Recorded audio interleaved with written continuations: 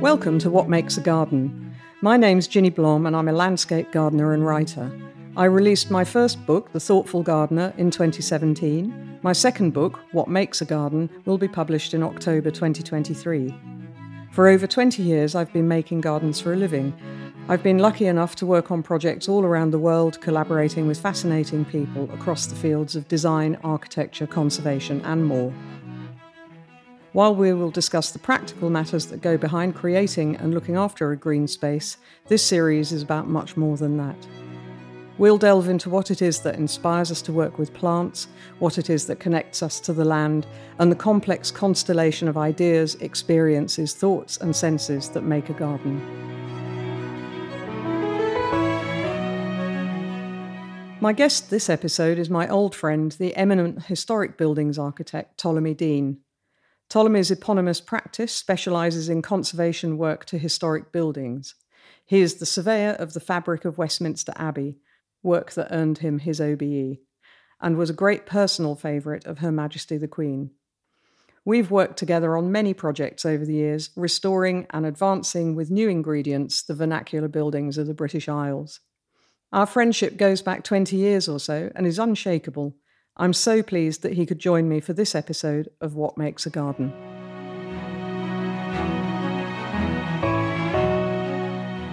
Hello, Ptolemy. Thank you so much for getting here from your appointment in Maidstone with such alacrity. Thank you. The train journey was ponderous, but nevertheless, train journeys hold the key, don't they? They do. To our world of endlessly travelling around from one site to another, from one dreary contractor meeting to another, from one slightly tricky client perhaps to another. From porter cabin to porter cabin. I know. And you via are. The M40. Indeed. Yeah. And you're so dashing and high vis, Dame Blom. Thank you so much. I may say. But there is a serious point, isn't there, about our peripatetic lives.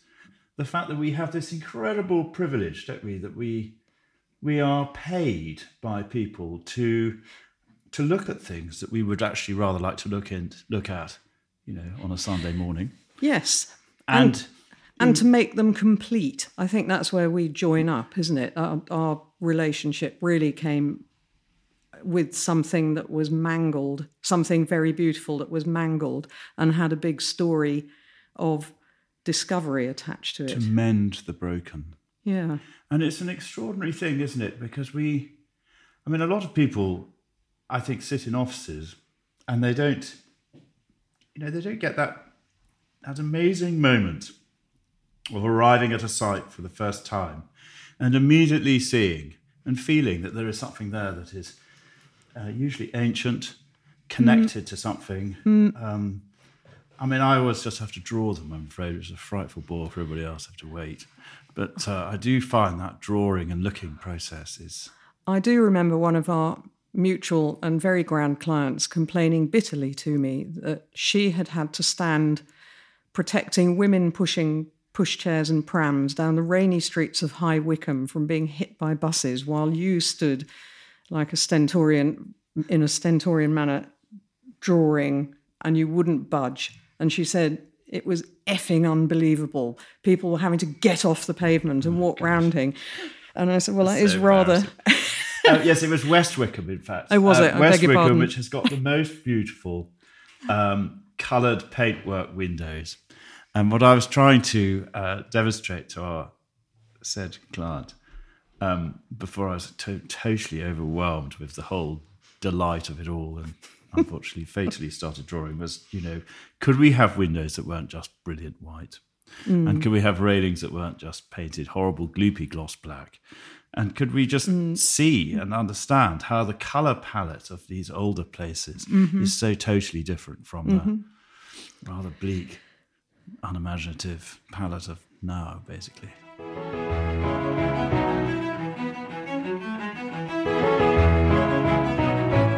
Well, when we met, and I can't actually quite remember how or when it happened, I just thought, thank God for that.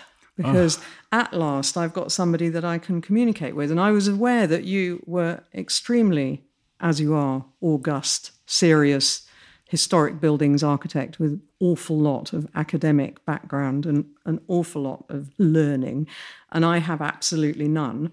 And yet somehow I could communicate with you so easily about these buildings. And when we first went up to the one in the Cotswolds that has become so popular, it was fascinating because I could finally sort of articulate, look, there's something missing here. That's not right. This isn't right. And do you remember when we realised the house, sort of simultaneously, the house had been sawn in half? Oh. And we went, and you're much braver than I am because I was brought up to be a snivelling little apologist and do as I was told. But do you remember when we broke into the back of the neighbour's house and discovered that deserted village, which was the rest of the... Well, I mean... the rest of the missing village. I mean, on the thing about, falling upon each other, I mean, we are basically, you and I, the same as we were when we were children. Yeah, we are. I'm just a little boy, you're just a little girl. Indeed. And we went off to this place and we thought we'd have a bit of fun, a bit of an adventure. Yeah. We came to this said place in the Cotswolds you described. And I remember it vividly. It had been great chunks of it had been sold off and converted in the 1980s. Glistening Velux roof lights in concrete stone tiles, asphalt driveways, and a sort of hideous hinterland of swaying grasses and sort of closed boarded fences. And we were let loose, were we not, to realise and to see that there was something beyond that. Mm. And so from my point of view, of course, I don't know anything about landscape particularly. I mean, I could feel the denuded spaces, but you understood the landscape. Yeah. As I could look at those sorry buildings and feel sad about the cement mortar and the hideous windows and the ghastly sort of pine, treacly brown coloured doors. And you understood about the sense of the integration of these buildings with the landscape. And I think as an architect, it's the dimension of the landscape, the relationship of the building with the inside and the outside is absolutely key and fundamental. But I don't have that ability within me to be the landscape architect. I have to look to you. No, and I can't be the architect, but I do know when things are missing. I do know when it doesn't feel correctly weighted. And I think being able to, because you aren't pompous, and we liked each other, I could articulate these things very clearly to you and say, it's a bit like if you're a singer in a band, nobody gives you the time of day. The musicians all think you're an idiot and that you can't sing in key and everything. And I carry that with me into the landscaping in dealing with the architect. So the architect is the maker of the big thing. And you really helped me change that axis back to how it used to be, which is where there was a complicity between the landscape architect and the architect of how you use the land and how you place the buildings. And in studying how old and vernacular buildings were put together, because your interest really is in massing and roof lines and textures and colours, which is very much what mine is. I don't think either of us really give a tinker's cuss about what's going on inside. Am I correct? well, not the taps anyway. No, well, I mean, or possibly the curtains because they affect outside. But this sort of relationship of what the landscape is doing, how it's rising up and containing the buildings and setting them. It's the setting, isn't it? It's also to do with authenticity. And I do think that in your own childhood and possibly mine, in the many, many long hours, we've talked about this in the M40 and all those other roads, on our long visits to site and looking at things, we've always rejoiced in seeing authenticity, clusters of farm buildings that haven't been wrecked, old farmhouses sitting in their landscapes of their drifting rose gardens laid out by the farmer's wife in the 1930s.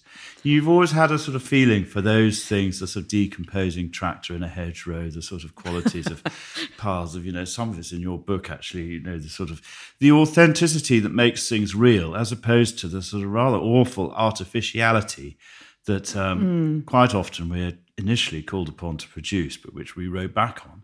And the great thing about, the so-called academic thing is that I don't know of any other profession other than architecture and possibly its associated functions where you go into or a doctor. Imagine a doctor, and you saw the doctor, and you said to him, oh, I've got a headache. And he just suddenly said, okay, well, I'll give you this, or I'll give you that. No doctor would do that. They say, I'd like to look at your case notes, please. Yeah. And for us, we've always had this joy of looking at the case notes, which could be the first edition OS map, the early maps, the sort of archaeology of the site. And then you realise what it was that made that place like it was, why it is that it had authenticity, what it was that had done. And actually even the recent history of change, the sort of awful interventions, the sort of hideous flat roof parts that we had to take away. All of that informs and illustrates a sort of diagnosis of what to do with some of these places, which is just not possible when you just far from the hip without any kind of academic. A lot of what we're looking at comes from a point where people were taking a path of least resistance, because I mention it in the book. They didn't have machinery. They didn't have. You needed your body for other things. So, that there would be certain bodies who would be doing woodwork, or certain bodies doing stonework, but on collectively, and certainly in vernacular buildings, there wouldn't be a huge, vast quantity of people with machines and fast-moving cars who would be putting those things together. So everything that happens there is drawn from a very small circumference of space, literally, and energy and efficiency, and that in turn allowed a sort of beauty to come through in the thought. Because if you're slower moving, which is what you and I actually strive to do, is to spend time sort of going back into things. It's funny because if you say historic buildings, it sounds like you're just going to be turning out Georgian mansionettes for the very wealthy in nice parts of the country. But that's not really what it is it? It's much more. It's not. But your book in the feeling of the ground beneath our feet. But your book does go into this because it does remind us all that people did indeed live their lives in the orbit of their locality. They knew every inch of every tree. They knew everything about the passage of time. They understood the seasons. They knew when to do things in the year and when not to do things in the year. They understand. I mean, there are marvellous chapters in your book about things that we call weeds, which actually are rather wonderful things, which people made use of in the past. And I do think that actually the whole thing with standing on the edge of West Wickham High Street with the grumpy client, making her stand and listen to the place and watch the passage of time and see the light and shade move across those buildings. She clearly remembers it if she's reminded you of it. No, she did remind me quite a while ago, to be fair. Well, she may well re-remind I just never you. Forgot it. She may never forget it either. But the point is that we do, I think it's such a privilege, as I said at the beginning, that we are able to do what we do, that we are able to do, and people pay us to do it. Yeah, I agree. And the right people find us to do it. That's the other thing that I always find miraculous, because I'm not sure you have... the difficulty, Ptolemy, is you have absolutely no internet presence. You are not on Instagram. Do you know what that means these days? I know. You barely exist. I know. This is my very, very first appearance on a podcast. And therefore, and I don't think I have a particularly well-developed presence in the outside world. Obviously, a book makes you a little bit better known, but... people find us, and I don't advertise, you don't advertise, but people find us. So, at the moment, we're working on those fantastic barns, and that's such a perfect project for us, to renovate a barn, to consider that you're 1 minute you're doing Westminster Abbey. People might think you might not want to look at renovating a Kentish barn, but knowing you as I do, I knew that you would love to do it. And actually, we started with that tiny little byre, which is the smallest thing that anybody else would have come in. Smaller than this room. Tiny. And anyone else would have come in and bulldozed it or knocked it down. It's fundamental to the framework. And indeed, it's the clue to the entire scheme. Yeah, isn't it? Behind it, of course, were all those lovely long-lost barns.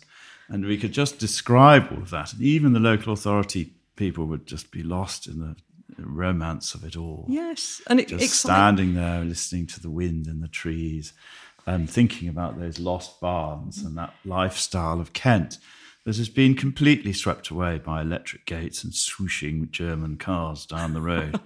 And the whole thing completely forgotten. And on this question of being on the internet or being self-promotion thing, I mean, I was always brought up firmly not to, ever suggest that anything one ever did had any kind of success value to it at all. No. And therefore, when you even mentioned it, I could feel a recoil in my lower legs as you suggest, any kind of form of self-publicity, which is frowned upon and seen as vulgar in my childhood. Yes. And I can't get over it. It's like, you're not allowed to really talk about money either. It's like, talking about money, how I know, vulgar. My mother once said to me, I said, look, I've had an article published. And there was this silence followed by a deep and worrying intake of breath. And she said, well, you're very self-regarding, aren't you? That's it. I thought, oh. Self-regarding. Self-regarding. Goodness me. Damnation through... Help. Where do you go when your mother says that? Self-regarding. I think you take yourself away to a corner and you think very hard about yourself. Self-regarding. Self-regarding. In other words, you've pulled the wool over somebody's eyes because you're obviously a fraud. Yeah. There's no credit to you at all. And it's very useful because if you absolutely have no self-confidence whatsoever, you've got nothing left to lose. There's nothing to lose. And I mean, as far as people being rude to you on building sites and in planning offices, I mean, it's an amazing thing that we have, which is that, we do all this training, we spend hours looking at these wretched things. We go and meet a planning officer or a well-meaning conservation officer, and they speak to you or write to you, as if you really don't know anything at all. No. And there's nothing like the destructive, morale-destroying qualities of an English prep school to train you up for dealing with those sorts of people.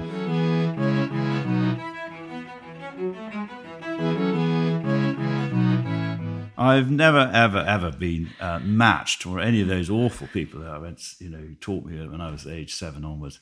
None of their vicious vitriol has ever been matched by any of these supine planning officers and conservation officers. And I do think it's rather amusing that actually it is quite good as a sort of learning rota, if you like, for what we do, to have had that sort of slightly crushing experience as a child, whether it be from your mother and her charming remark to you, or from all those sort of prep schools where, you were going nowhere but downhill, you had no ability, you were never going to do this, you were never going to do that, you were completely useless.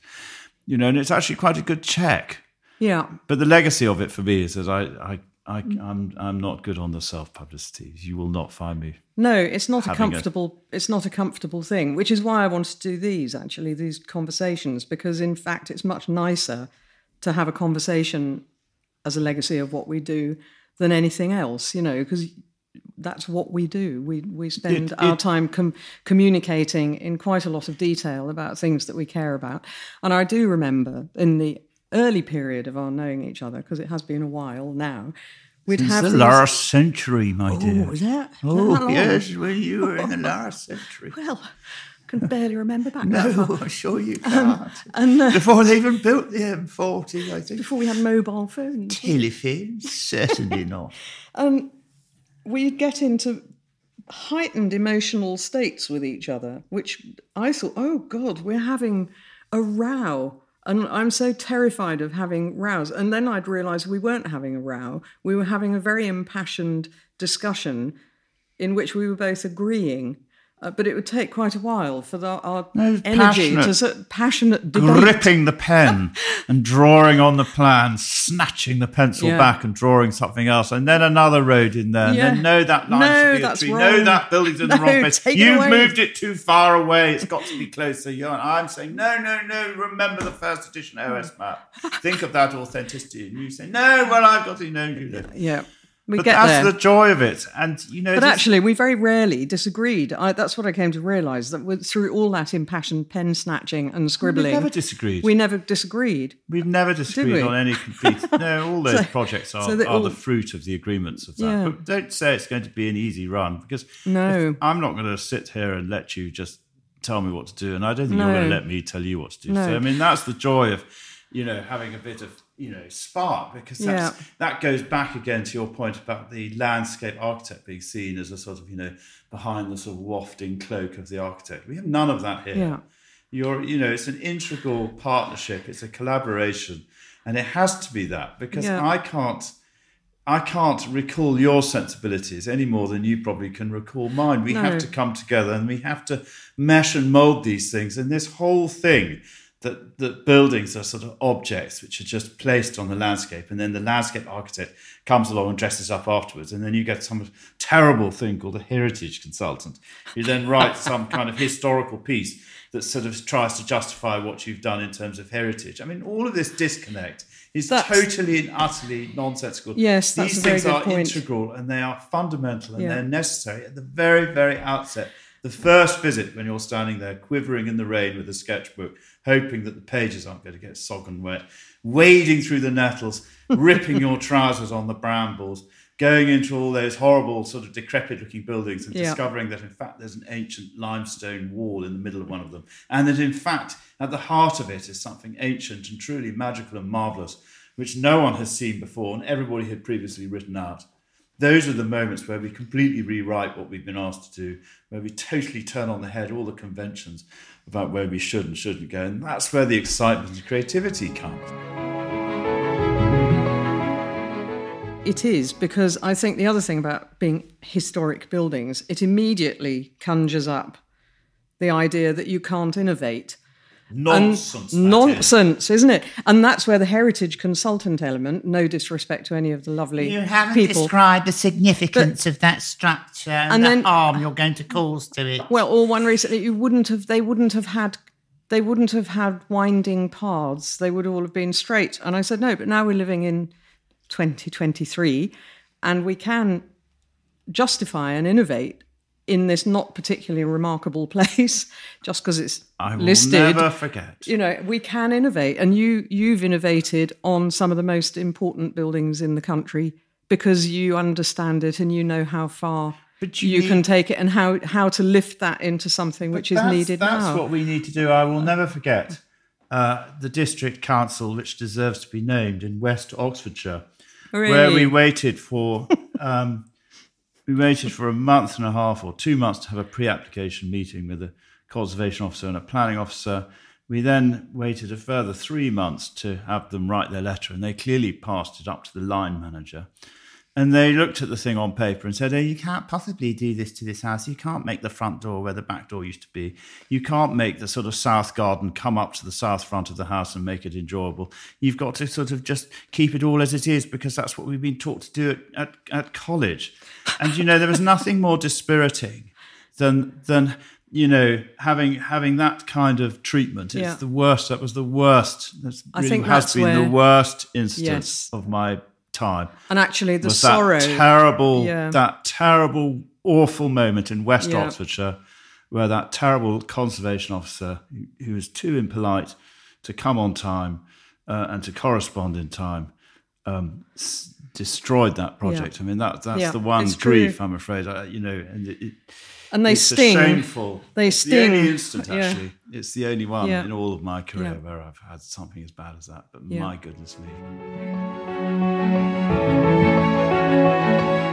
I mean, what's the negotiation process like for something like Westminster Abbey? Because you've done a lot of new things there, haven't you? I mean, is it just years? Is it years and years and years of debate or not? It's always the same. It's always the same with these things. We don't really have planning consultants very much, right? Because they get in the way between you and the officer. The perfect thing is if you get the officer, and if it's a high-grade building like Westminster, you have Historic England as well. You get them together and you just directly talk to them about what it is you want to do at an early stage, and you make them, bring them into the conversation, allow them to make suggestions and observations and comments, and make them a part of it, implicate them. And that's what didn't happen at West Oxfordshire, because they wouldn't engage with that. But in somewhere like Westminster, where we've got very articulate and highly skilled planning and conservation people, we've had a really very really good time with them. Yeah. The better, the higher, it's an irony, but the higher listed the building, the better quality of the people you meet to talk about them. Yes, I'm sure. And the more likely you are to come out with a decent scheme, because they recognise and realise the sort of thought and argument that you might make about its wider historical evolution. I have always been a great admirer, though, of your ability to put an argument together and deliver it forcefully, clearly, and thoroughly. And I think you've taught me that. That's where the confidence grows, is that if you really know your onions, if you really know them, then it's very easy you can take all the sting out of everything you're trying to say, because you're not trying to force people to do something antipathetic. They will come to enjoy what you're talking about because it's coming from a place of thorough understanding. I won't even say research, although that's part of it, but it's thorough understanding of the topic. And I think it's rare and exciting when you meet other people who have that, and whenever we collide with other consultants who have that level of deep enthusiasm for what they're doing, it really it enriches everything, doesn't it? It's an amazing moment when you think, we're all in it. We're all on the same side ultimately. And even, I've been rude about some of the planning officers, but actually the really good ones, they're all doing that job because they love places, they love building, they want to make an effect, they want to improve things. So if you can encourage people to feel that they're part of something that is going to be positive, and that actually it's exciting and actually not too po-faced, not too serious. I mean, I can't understand why it is that we're expected to quote back at planning officers what their policies are. I mean, they know what their policies are. What's the point of me saying to you, well, your policy 3.7 says that this thing should sit well with the landscape, and I'm telling you it does. I mean, what's the point of that conversation? You have to make them feel empowered to make that judgment themselves, because that's their job. Yes. And part of our thing is, I think that we respect what you and I particularly respect what we each individually might bring to this conversation, but we also go more widely than that, and we have to respect what other people might bring to it. Yeah. Sometimes it's difficult if you're caught up with individuals who maybe don't quite have that capacity to sort of enjoy that process as much as we would hope that they would. But that is the object, and if you can create a sort of positive vision that is so clear and exciting, it will drive the whole project forward from its first pre-application conversation right the way through to the place when it's completed. Yeah. And it's the same, that's when it's a really terrific thing. But it is to use a terrible word, it is born out of a clear vision, isn't it? And I am struck by the fact that both you and your sister have chosen very visually oriented paths. I mean, is that something that you had in common when you were little? Because it's expressing itself in completely different ways, but it's still a really deep looking, isn't it? I know. Well, Tasta, of course, if I was thinking of the kitchen knife, and there's a sort of very sharp cutting edge, which is probably where Tasta is. And then there's a very blunt other end, which is where the handle is, and that's where I slightly feel I lie on that. But there is. I mean, I don't know if you ask her, but I mean, I think there is. She in her work there is a appreciation and resonance of the authentic, and I do see that in her work, and I feel it in her work. But do you feel it in each other? Is it something that you're familiar? Is it something that grew when you were little? Yeah, no, there is a look, this looking and seeing. No, there is a sort of DNA link. You can't put your finger on scientifically, but there is I'd like to think that there is a very strong DNA link between what we do. I mean, as you say, it manifests itself very, very differently. But I think there is, and also we're also both very informed by things that happened in our childhood. We had a rather sort of solitary childhood in some ways. We lived in the remote countryside. I mean, you did in some ways also have a rather remote childhood. I think we're united by that, and I think that boredom. If we had boredom, we didn't have boredom because we just were very happy looking and being, and roaming around fields and climbing hay bales, and days went by and we saw the light, rather like your, very people similar. in your book, who talk about, who remain in one place. We didn't go anywhere very much. No. And there was something, and I think that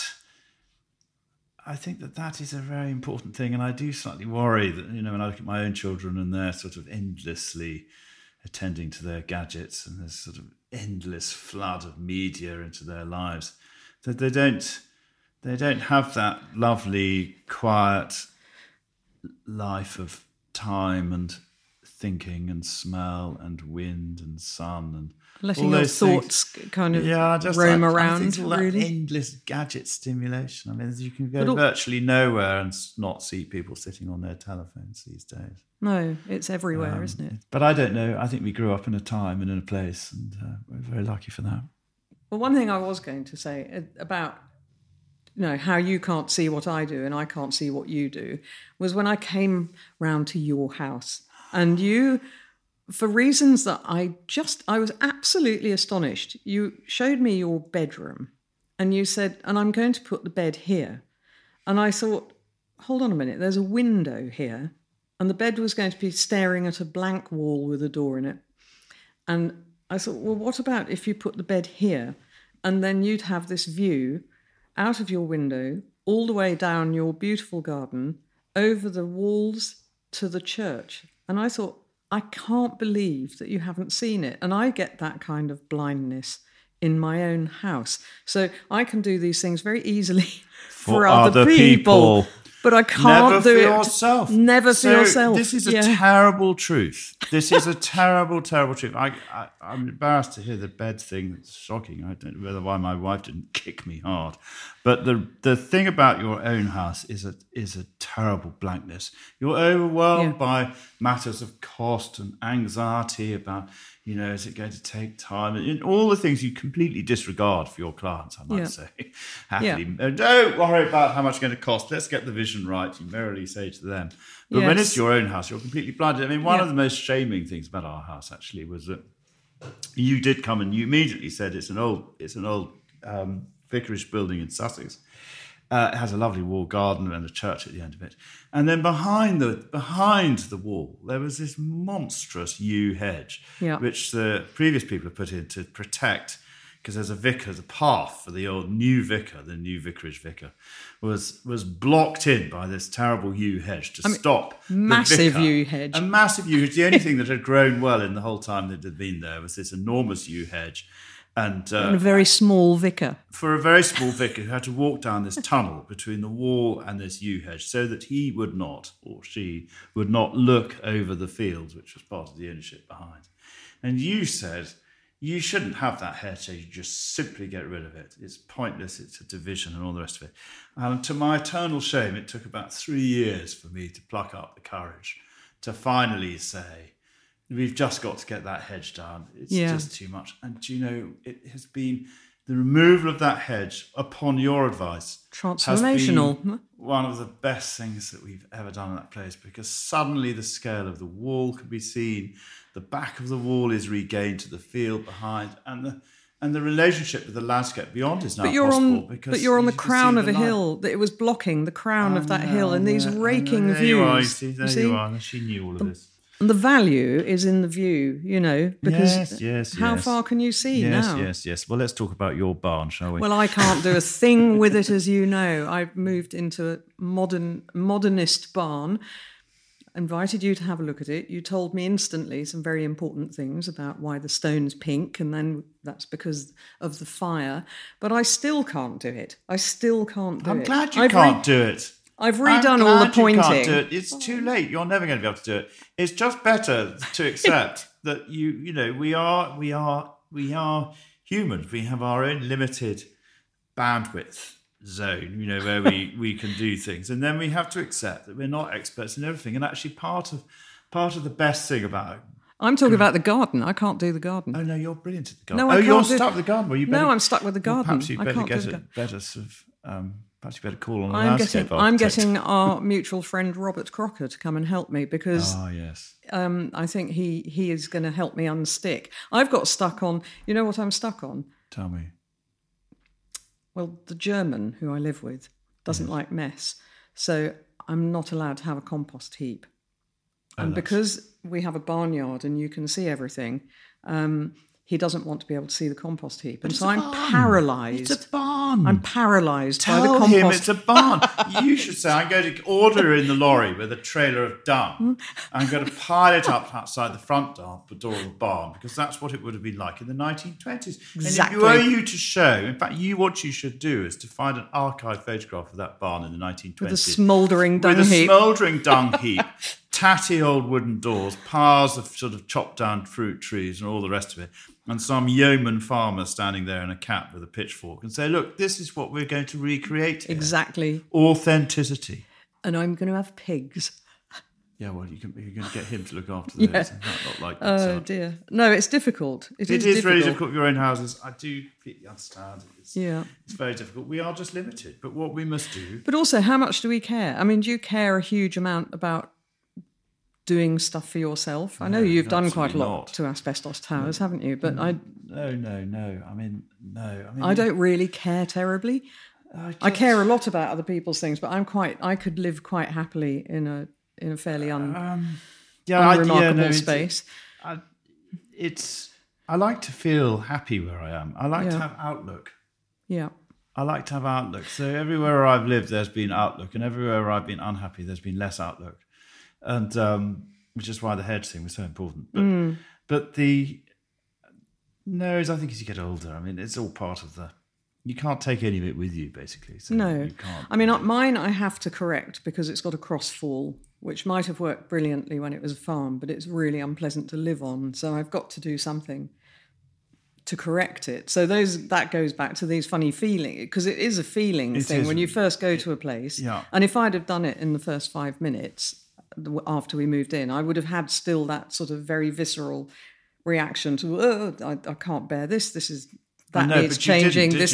No, I couldn't, because circumstances were against it. So, I know, and it's really very difficult to get back to it. It's really difficult. That thing with levels of ground. I mean, this is where I really do need you, actually, because I mean those levels of ground thing. So, I mean, our place also has a sort of awkward changing of level across its thing, and you can't really do much until the structure of those sorts of things is correct. You're wedged into a hill. And it's dreadful Wealden clay at that. So it's sort of but all Wealden houses were wedged into a hill to keep them from the blithering cold in winter. And to keep them nice and damp as well. Which you can't. Extremely well with that too. Can't resist the damp. Damp. But yes. No, it's no, I'm totally 100% sympathetic. It's a real nightmare of your own things. But that's why also it's so nice to escape from where we live and to just have fun on other people's places. It is. Which is exactly what we do. It is what we do. And may we carry on doing it for a very long time. And thank you ever so much for coming and having the chat.